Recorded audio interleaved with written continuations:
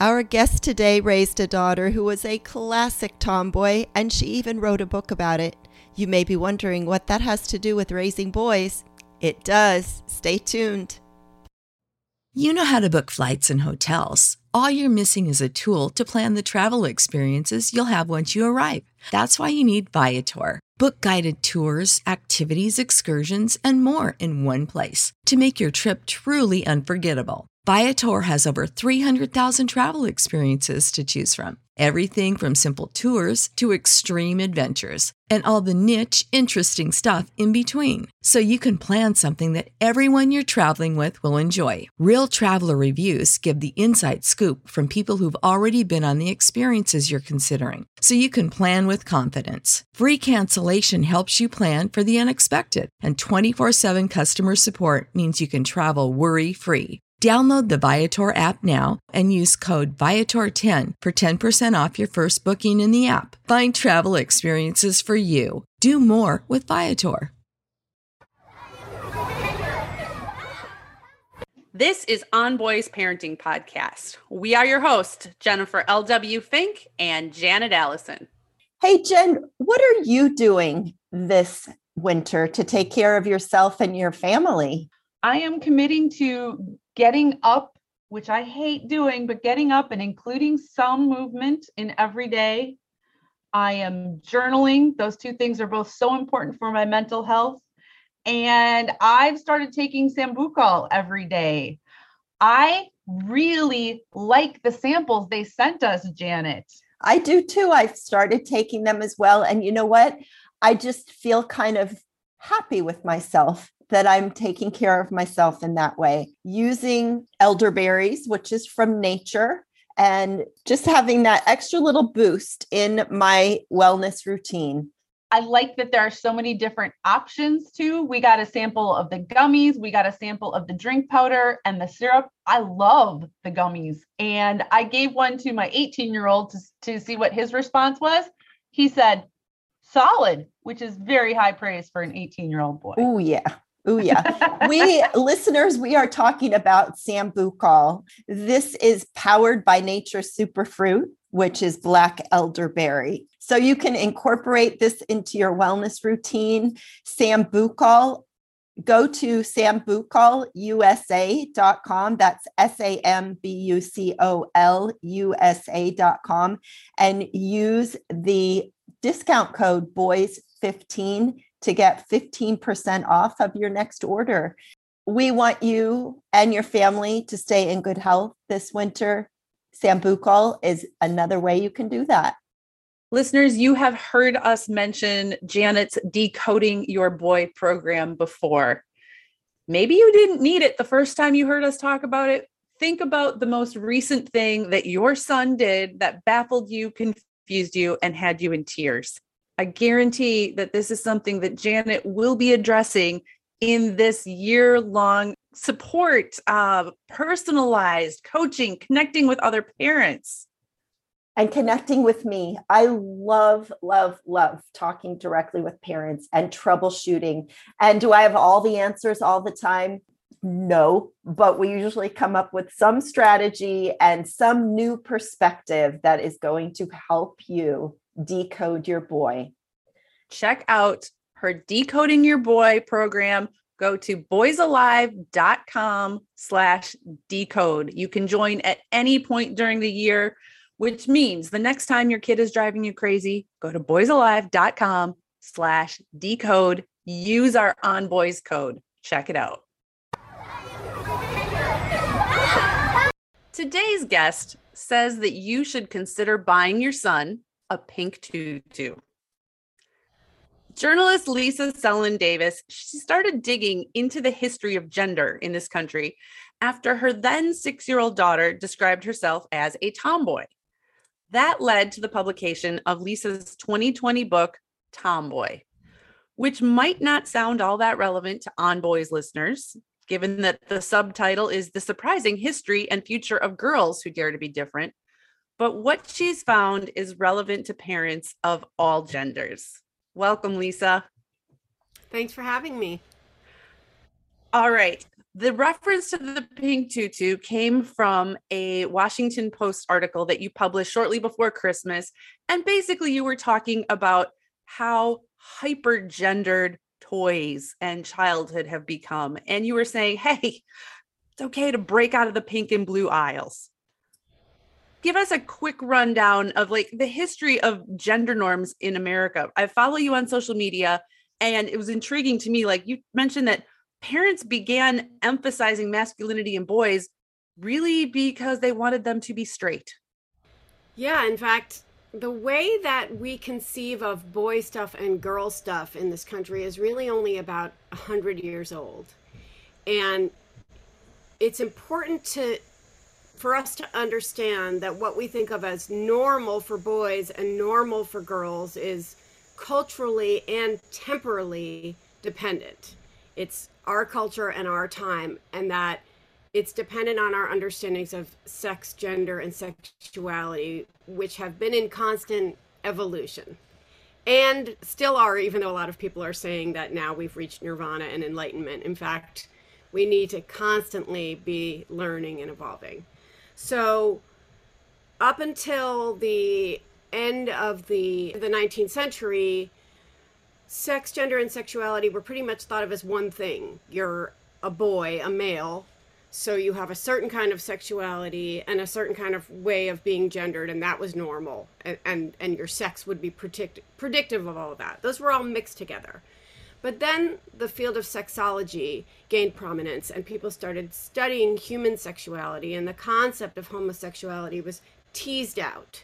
So you could be one sex, but then you could have this kind of identity as a gay person. And that then it was debated, is that okay? Is that normal or not?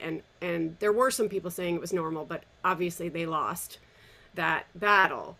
And so from psychology and sexology, parents learned that it was not a desirable outcome, to have your child grow up to be gay. So the way to prevent that from happening was to emphasize masculinity. And the concern was, of course, mostly about boys, because female sexuality was much less studied and understood. It was much less okay, generally speaking. Like we weren't even studying or talking about it because it was like, ooh, female sexuality. No.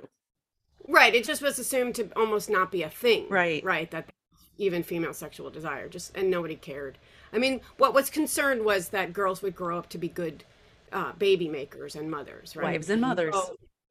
And so that's when, instead of all young children wearing dresses and all young children having long hair, which had been the norm, right? They were dressed according to age, not sex. We went from that to actually, let's really emphasize biological sex, because the assumption was gender and sex were still mixed together. There wasn't a separate concept of gender. We arrived at a separate concept of sexuality. So the result of that was, really emphasize that this boy is a young man, and put all the manly, no more lace and ruffles, put everything that we associate with masculinity onto their clothes and onto their toys. And the messaging of toys became very explicit by about 1920, 1925 of, buy this erector set and your son will grow up to fix things, and buy this mop and broom set and your daughter will grow up to know how to properly take care of the house. So it's very recent that we created toys and clothes primarily to emphasize gender roles and tell them how to be a boy or how to be a girl. And how much of this is marketing driven? I mean, I can imagine some old white men in there with smoking their cigars and saying, "Ooh, we need to make more money for our toy company, so we're going to emphasize this difference." When did that come into play? Well, if you look at how this idea of what's normal for boys and girls, how it evolves, it's always a generational reaction. So you get a kind of beginning of hypergendering in the 1920s, and then you get the first kind of round of tomboys And you see in a lot of marketing in 1950s, that's when you start getting a little bit more of, you get Scout Finch from To Kill a Mockingbird. You get this kind of like, it's cool to be a tomboy, but boys, it's always pretty much the same thing. You're in a tiny box. We're adjusting the box for girls here and there. And then you get more rigid gender roles, and then you get 1970s where you have the real massive tomboy era, and it's really cool to be a masculine girl. And this, nothing much happened for boys, but for adult men, you had the Peacock Revolution where they could wear paisley and ruffles. But again, it didn't affect boyhood still. The 1970s was this tomboy emphasizing masculinity in everybody and rejecting femininity in everybody. And then you get the 1990s and you get the girl power era, and you get emphasizing femininity, but it's powerful. Each time marketers become more aware that gender affects sales. So in the 1970s and 80s, when we were having a recession, toy marketers were realizing that they had to come up with ways to sell toys, and clothing manufacturers. So the more you emphasize this toy is only for one sex of human being, the more you have to buy two of them, right? And in the 80s, you also had deregulation of kids' TV. And so you had all these TV programs like He-Man, or that were a television show that's selling a product. And usually that's why there was He-Man and She-Ra. Right. To sell two different products, right? Got it. Right now, we're in this really chaotic time where we have the first generation starting in the 1990s to be raised with full hypergendering, where you had prenatal sex testing, you had marketers who were fully aware. By 2003 or something, you had the Disney Princess line. I mean, everything you could possibly think of to emphasize sex differences in boys and girls. And perhaps the generational reaction to that is the kind of like, let's explode the gender binary, or everything that's happening with these ideas about gender now, and gender now being taught to kids as gender is how I feel inside me, instead of gender is a series of expectations imposed upon you based on sex. So that's what I mean when I say we have to constantly keep evolving and keep learning, and understand that our ideas of normal are always in reaction to how sex, gender, and sexuality are understood at a place and time. We're constantly reacting to what came before. And I'll just emphasize again, for boys, it has been fairly constant for 100 years that you are only allowed, you cannot stray. Even though we made up what's okay for you, right? We made it up, but we're not opening it, even after all this time. You have written many of the things that we have traditionally associated with boys have long since been open to girls. Sports, pants, most of us listening have lived through that experience. But there has never been a concerted movement to open girls' worlds to boys. And we are recording this in 2022. Those of us listening, we've seen a little bit of push to that. We have seen and heard about boys painting their fingernails and boys wearing pink tutus. But Lisa, why? It's 2022. Why is there still such resistance to really opening this up and saying, hey, this is the human experience? Have at it, no matter boy, girl. I think it's because, if you don't mind my saying so, men matter more than women, right, in our society. And so we're very concerned with them staying in their lane because we emphasize everything about them more. We study men's sexuality and always have more than women's sexuality. We study men's health more. There was just a study out that women die more in surgeries performed by men than by women. I mean, some of it's I can link to that one in the show notes, listeners, if you're interested, because as a health writer, I followed that one too. As a woman, I follow these stories. Yeah, I think that's part of it. And I wonder, I'm working on this book that's about the history of the idea of the housewife.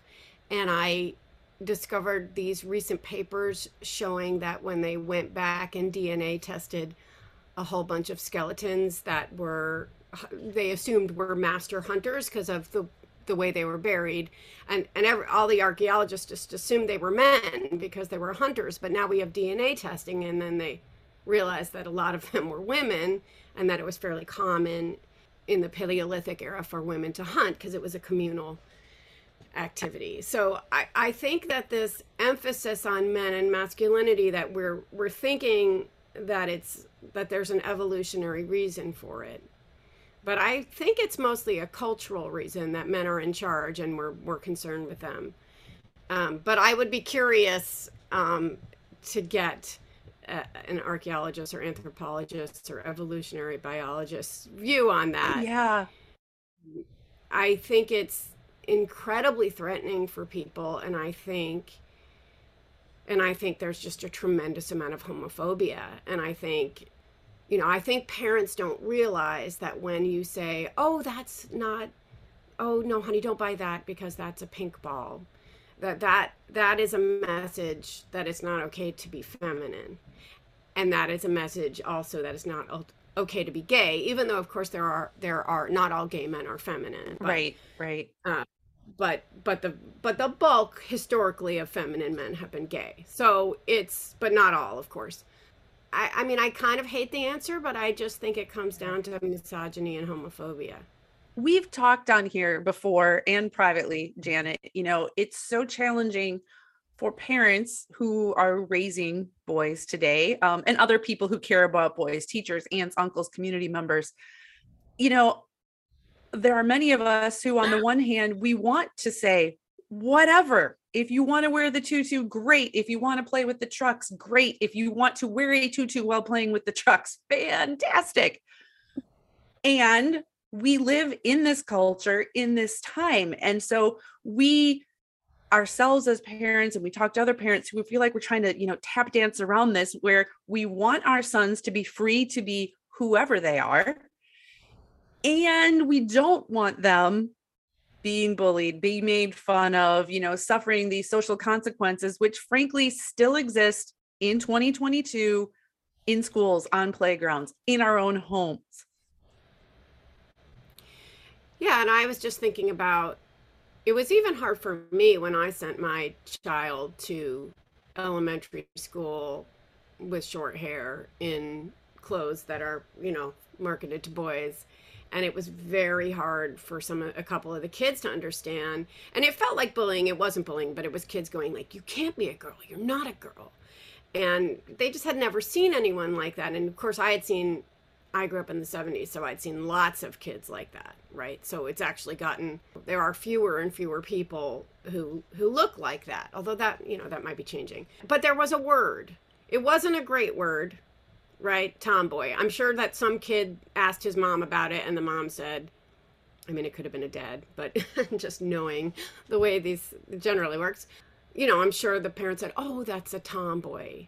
And remember, this is also a few years ago when there was like less discussion about trans kids. So that wouldn't have come to the parent's mind. So the parent had this word, well, we don't have a word. We don't have an equivalent for boys, right? I'm not saying the words that have been used have been very derogatory, and they have been meant to be derogatory. You hear sissy, right? You hear girly boy. Those things all have that connotation of you should not be this. Right.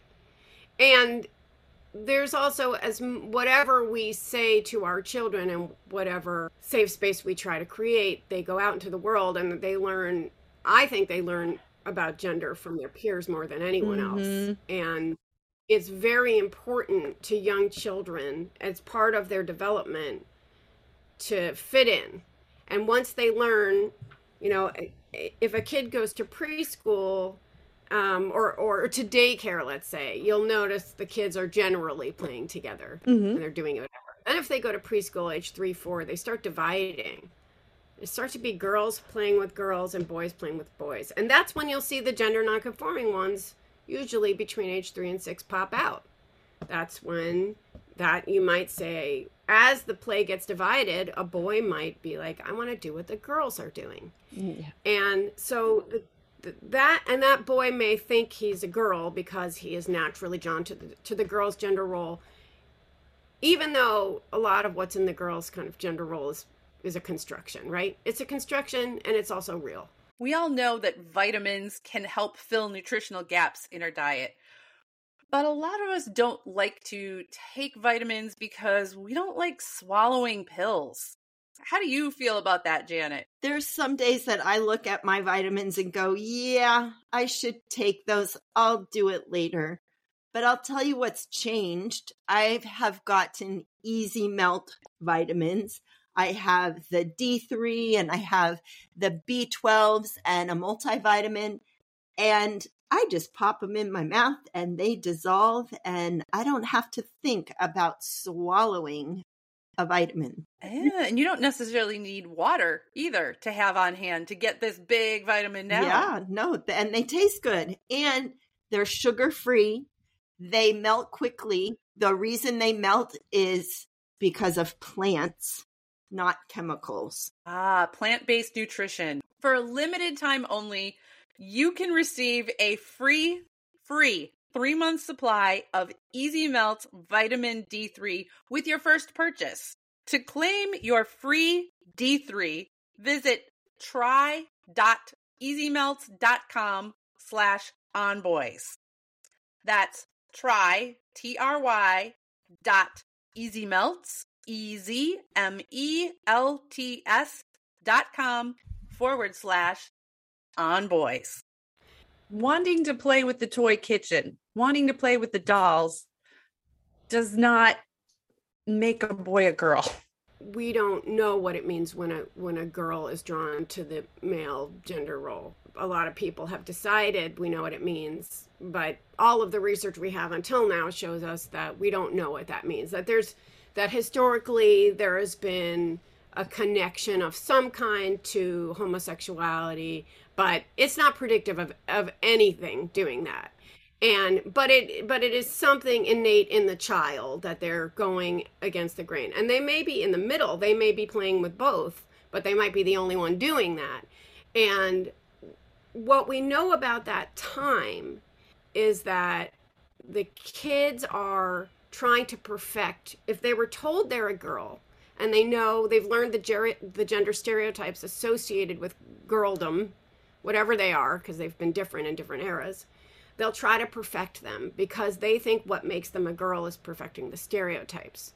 So it takes several years for gender constancy to develop, where they realize, for most of them anyway, this is about my body, so I can stray a little bit. And here's, in some ways, I found this, out of all the research I did, this is what blew my mind the most, is that so it takes a few years for gender constancy to develop, and you'll think you're a girl if you like the girl stereotypes, or you're just like bullying other kids out, you're not doing girl right, or you're not doing boy right, and boys will tease each other if a boy likes a toy kitchen, and they're all kind of establishing this social order because they think that the boy stuff and the girl stuff is what makes them a boy or a girl. And then they grow up a little bit and they understand that that's stable. Let's pretend right now that there's not this parallel conversation about gender fluidity and all that stuff, because now I think people can tell kids, like, you can be whatever you want, a boy or a girl. But I'm going on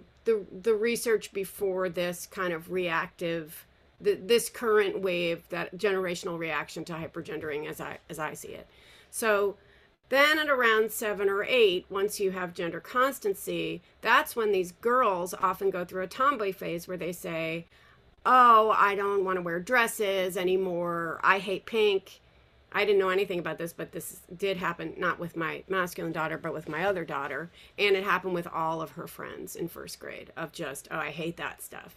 But it doesn't happen with boys. Boys don't say, oh, I hate trucks. I hate blue. It's interesting as you say that, because as I was a girl who grew up to be a woman, right? There's some social and cultural power in liking the guy stuff, in being able to get along with the guys, because, as you said, it's still a society where guys are valued. For a boy to say, I don't like the boy stuff, I like the girl stuff, socially, that's kind of a downgrade. Like, that's not going to help you get ahead. And that's really sad to say out loud and put together, but that's the reality as I've seen it and experienced it. Yeah, and that's exactly what's happening at that phase around 7 or 8 is they understand gender constancy, but then they also understand gender hierarchy. So they all understand that our culture devalues femininity, so they all reject it, even the girls. All is not the right word here, but something like 74% of girls were rejecting femininity in this one study and performing what these researchers called the pink frilly dress to tomboy phase. And then they found that the boys got even more rigid in their adherence to gender stereotypes at the same time. So the boys also understood that femininity was a downgrade, as you say, that being friendly with girls, that being interested in girl things, like that you could not afford socially to cross that line at all. And that blew my mind when I read that research. It's mind-blowing, except for that I can look all around and see examples of it. And that totally explains, this almost boys around that age and tween boys. Janet, you and I have both seen this, tween boys, this jockeying for power, and you kind of, like you said, perform. Like, if I can be more masculine, I have more status. So this need to hide the things that I might like, dancing or cooking or knitting. I'm not going to exactly be talking about those with my guy friends in the locker room. Right. It's the regulatory power of shame. Wow. And they learn to wield it onto others and onto themselves very early. Then there's plenty of research showing how harmful that is, because you learn to subjugate parts of yourself and to feel shame about what you're naturally drawn to or what you might be interested in, or you just close yourself off to things.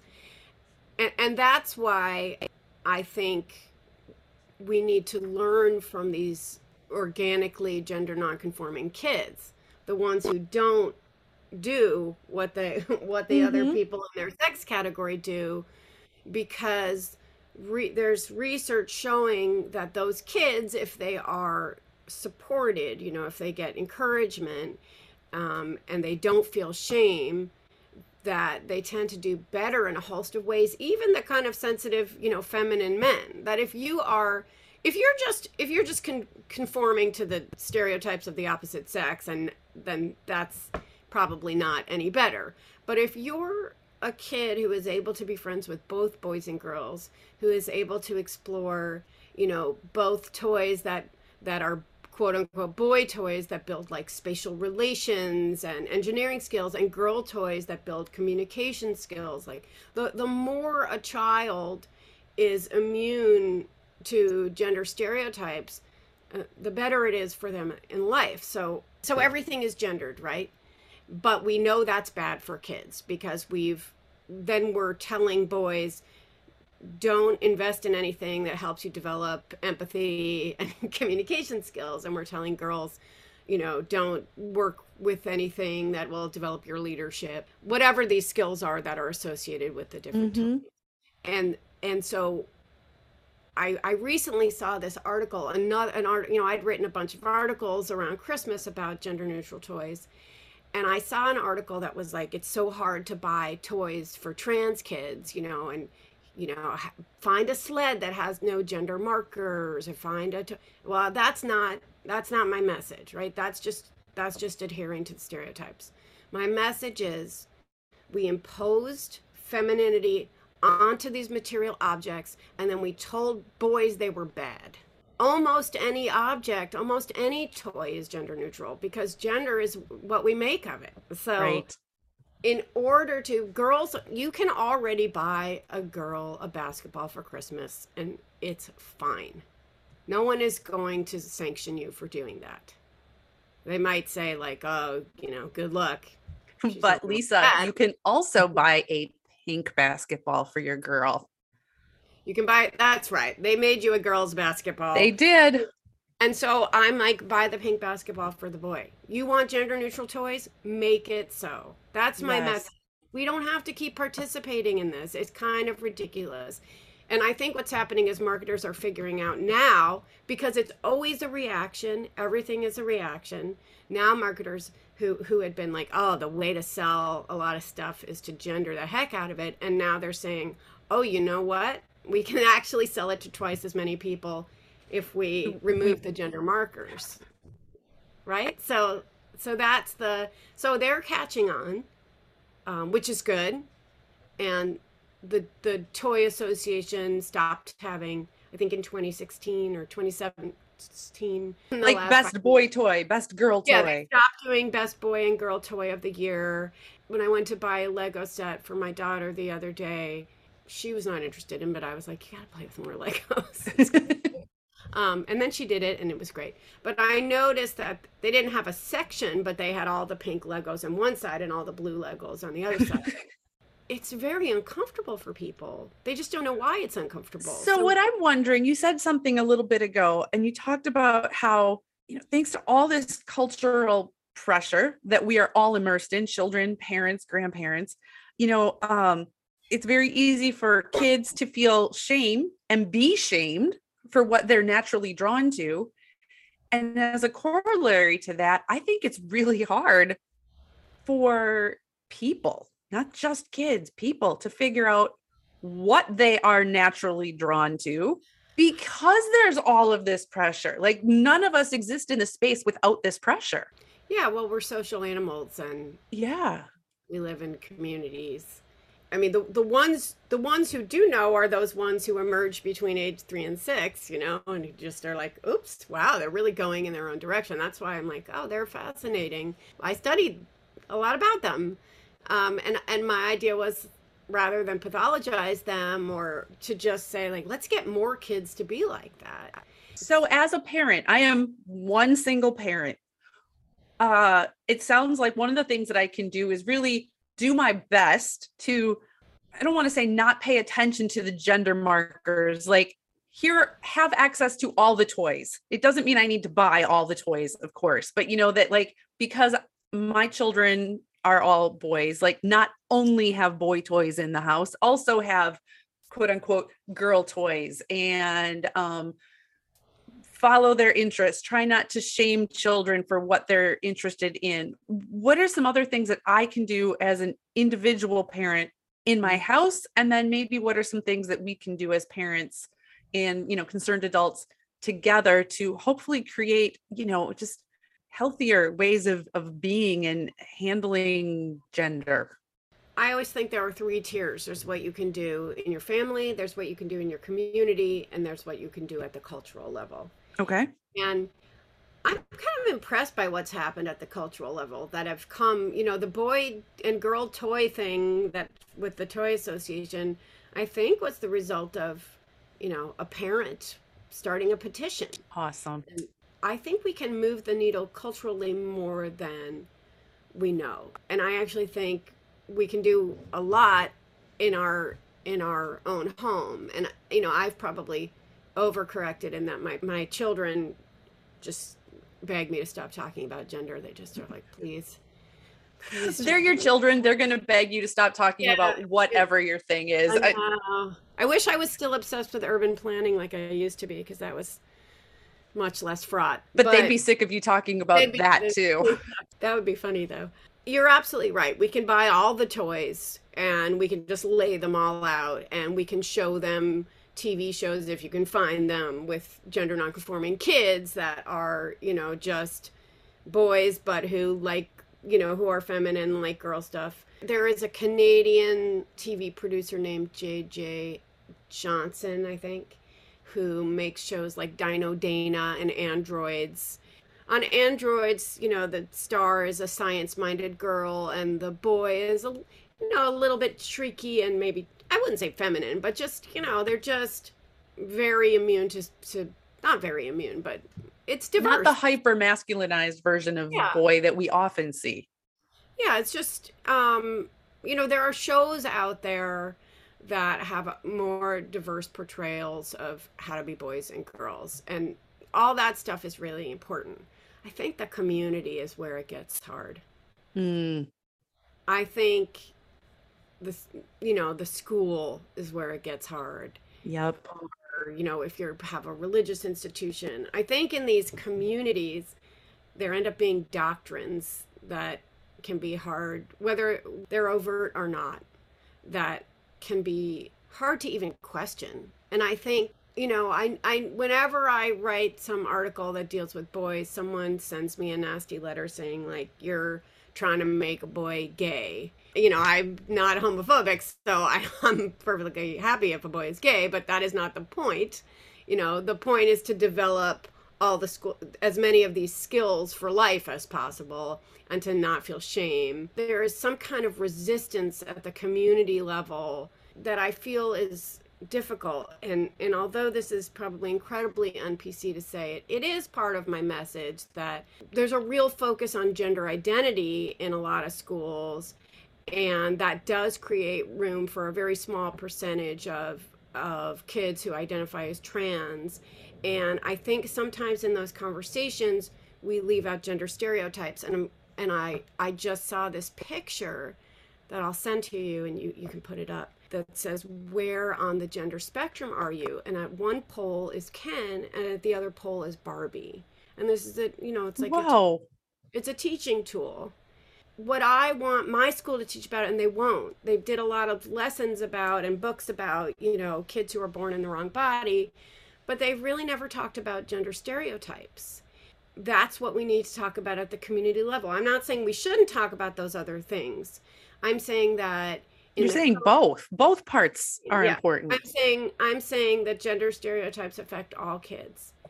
It's interesting that you say that, because that I am currently working on a book basically about raising boys and helping boys grow up to be the best versions of themselves, to be who they can be. Sometimes you write sentences that sort of surprise yourself. And I wrote something and really what it was pointing out was that, yes, we're all affected by gender stereotypes. So many of us who are women, who are female, we know we're affected by gender stereotypes. We have had this discussion our whole life long. We know how our gender has limited us in some ways and shaped perceptions of who we should be.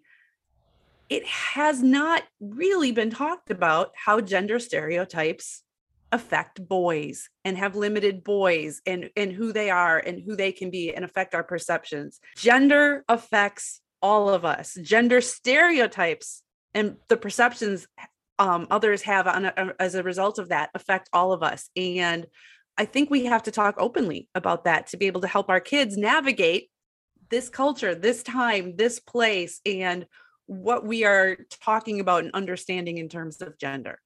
I talked to Michael Reichert for an article of something about boys, and he said, watch Normal People, which was then did you watch that show on Hulu? I did not. Geez, it's mesmerizing. I ended up being like, I'm sorry, family, I'll be gone for the next 7 hours because I cannot stop.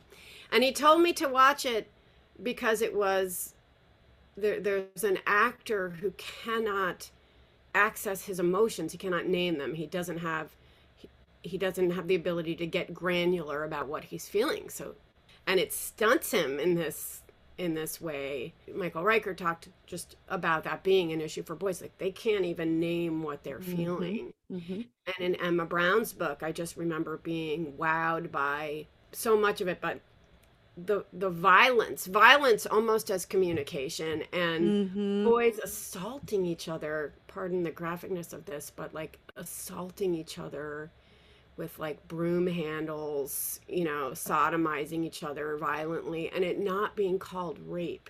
Right. Because people couldn't wrap their minds around that being like boys being sexual with other boys in that way. And it was violent.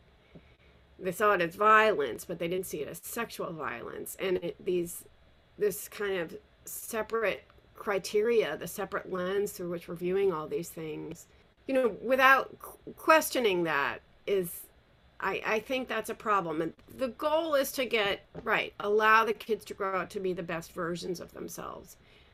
In order for that to happen, we have to have these discussions about gender stereotypes. So many people think, we took care of it in the 1970s. We listened to Free to Be You and Me, which I know every word of by heart, and we're done. but they don't realize that we had a generational reaction to Free to Be You and Me, and then we had a generational reaction to that. Again, we have to keep evolving and learning. And when you have it so well documented that gender norms are stilting boys in so many ways, then yeah, we have to ask at the three levels, at the family level, at the community level, at the cultural level, what do we have to do to make boys feel freer? And again, it goes back to, you have to open up all the stuff that's marked as feminine to them. And that's uncomfortable, but that's okay. I'm going to be a grandma soon. So I'm in that Congratulations. space of, my daughter has chosen not to find out what the baby is. So it's so interesting to talk to people, because this is where the stereotypes start. Uber drivers, oh, what do what's it going to be? Oh, they don't know. And people are actually really positive about that, of not knowing. I think there was the time when, and I think we are still having gender reveal parties, which I'm realizing for me, just thinking about this baby to be, I'm not thinking boy or girl, which is kind of nice. I don't have already this preconceived idea really of boy or girl. Yeah. That you have gotten a positive reaction, because I know. The last times I was pregnant was like early 2000s. My youngest son was born in 2006.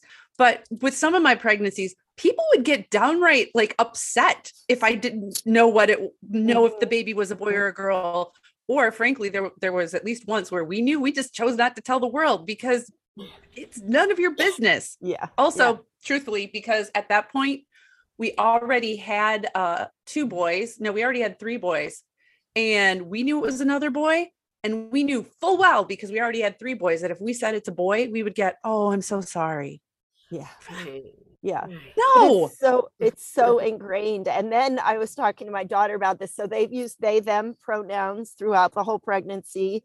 And interesting. So she's in the circle of moms to be, but apparently, and I didn't realize this, there is that faction of people that are not stating after birth whether it's a boy or a girl, and allowing, and you were talking about this age 3, allowing the child, by the time they go to preschool, then that's when the child decides what gender they are. I bet we could do a whole nother conversation about that, couldn't we, Lisa?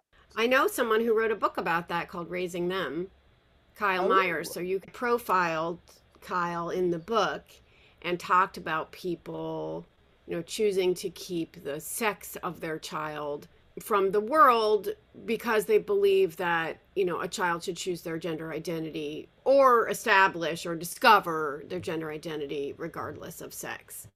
The reason Dr. Myers did that was because they had studied a lot about the effects of gender on health and health disparities, and wanted the child to feel, free to access anything. And so if the sex was not emphasized, then perhaps the child could just find their way. And that is how some people, small number of people, are choosing to raise their children. But I don't think that's going to work for most people. And that's why I think we can make other changes so that kids can feel that way without having an X on their birth certificate or not telling people their sex. My idea is that we have really emphasized sex and gender a lot in the last, generation. And we are still emphasizing it, even though we think we're in this revolutionary period. We're still emphasizing it all the time. And what if we de-emphasize sex and gender? I don't know if this is still going on, but at one point I had bought a Kindle Fire, and it made you choose a gender. And who knows what they mean by that word, because it said male or female. So everyone's mixing up gender and sex. But at any rate, you could choose whatever. You could choose male or female or boy or girl, I forget. And then it populated the entire electronic universe of your child's Kindle Fire. Wow. Tablet based on what you chose. That's emphasizing both sex and gender. I'm asking us to de-emphasize it. And hiding it is one way, right? Keeping it a secret. But it's not, it's a very, that's doing your thing at the personal level. That's not doing much for the community or the culture. So you can do, that's fine. You can do that to either protect your child from gendered messages or because you think it's important for a child to discover their own gender identity. But for the bulk of people, we're going to need to make other kinds of changes if we want to do this. And I hope it's not going back to 1920. You know, I hope that we don't, what's the generational reaction to exploding the binary? I hope it's not super constricting, you know, as a reaction. But you have mentioned the importance of, you know, kind of continuing to learn and understanding that gender is shaped in time and culture. I have to mention your newsletter. Lisa has an amazing newsletter on Substack. It's called Broadview. I'll put the link in the show notes. It's fascinating. I say this as a fellow writer and journalist.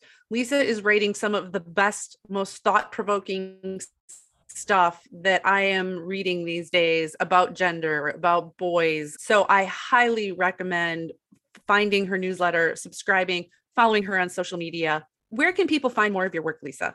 That's so nice of you to say. I am reluctantly on Twitter at Lisa Stellan Davis, and same on Instagram. I mean, I'm still publishing a lot of op-eds in big places, but in particular, the New York Times had taken several and then they stopped, and some other, to me, it seemed that the range of acceptable ideas has gotten narrower and narrower. My ideas have actually gotten broader and broader, so of what I think it's important for people to know. So I'm doing my newsletter because I think the mainstream media is really missing a lot of important parts of the discussion about gender. And I think it did a lot of evolving, but seems to have stopped temporarily. So I'm trying to move that discussion so that we can keep evolving and keep taking information in. And I'm trying to do that myself. And I will say that professionally, I'm very able to do that, and I'm calling up people with lots of different viewpoints all the time and trying to input them and make sense of them. Personally, interpersonally, when I have these discussions, I'm usually like very closed down, and I know, you know, and why doesn't everyone just listen to me? So I think I've learned so much that sometimes I'm incredibly frustrated when people around me don't seem to be drinking whatever Kool-Aid I'm drinking. You know, maybe we're all drinking Kool-Aid and it's just different flavors. But yes, we have to keep taking information in, even when it disrupts our own paradigm. And that's really hard to do. It's hard for me. Thank you so much for sharing your wisdom, your research, your expertise with us. It is invaluable to me to keep exploring and learning. I can be exactly the same way. I bet you can too, Janet. Like, come on, I know the right way to do this. And my kids get sick of it. And so do people who follow me, but we'll keep going. We will keep going. We will keep having these discussions, and let's continue our work to open up the world for all of our children. I love that idea. Thank you, Lisa. Thank you. Jen is so right. We've got to open up the conversation for all of our children. Thank you for joining us. Thank you for being On Boys listeners. If you liked this podcast, if you found it valuable, please share it with a friend, and please support our sponsors. It helps us keep bringing you these important conversations. We are Janet Allison and Jennifer L.W. Fink.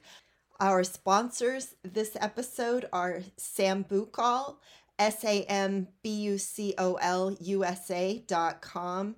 Use the coupon code BOYS15 for 15% off your first order. Keep yourself and your family healthy this winter. And Decoding Your Boys. Less yelling, more connecting.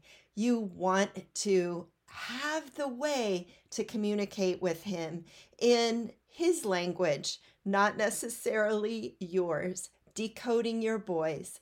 Go to boysalive.com/decode and you'll find all the information there. Once again, thanks for being On Boys listeners.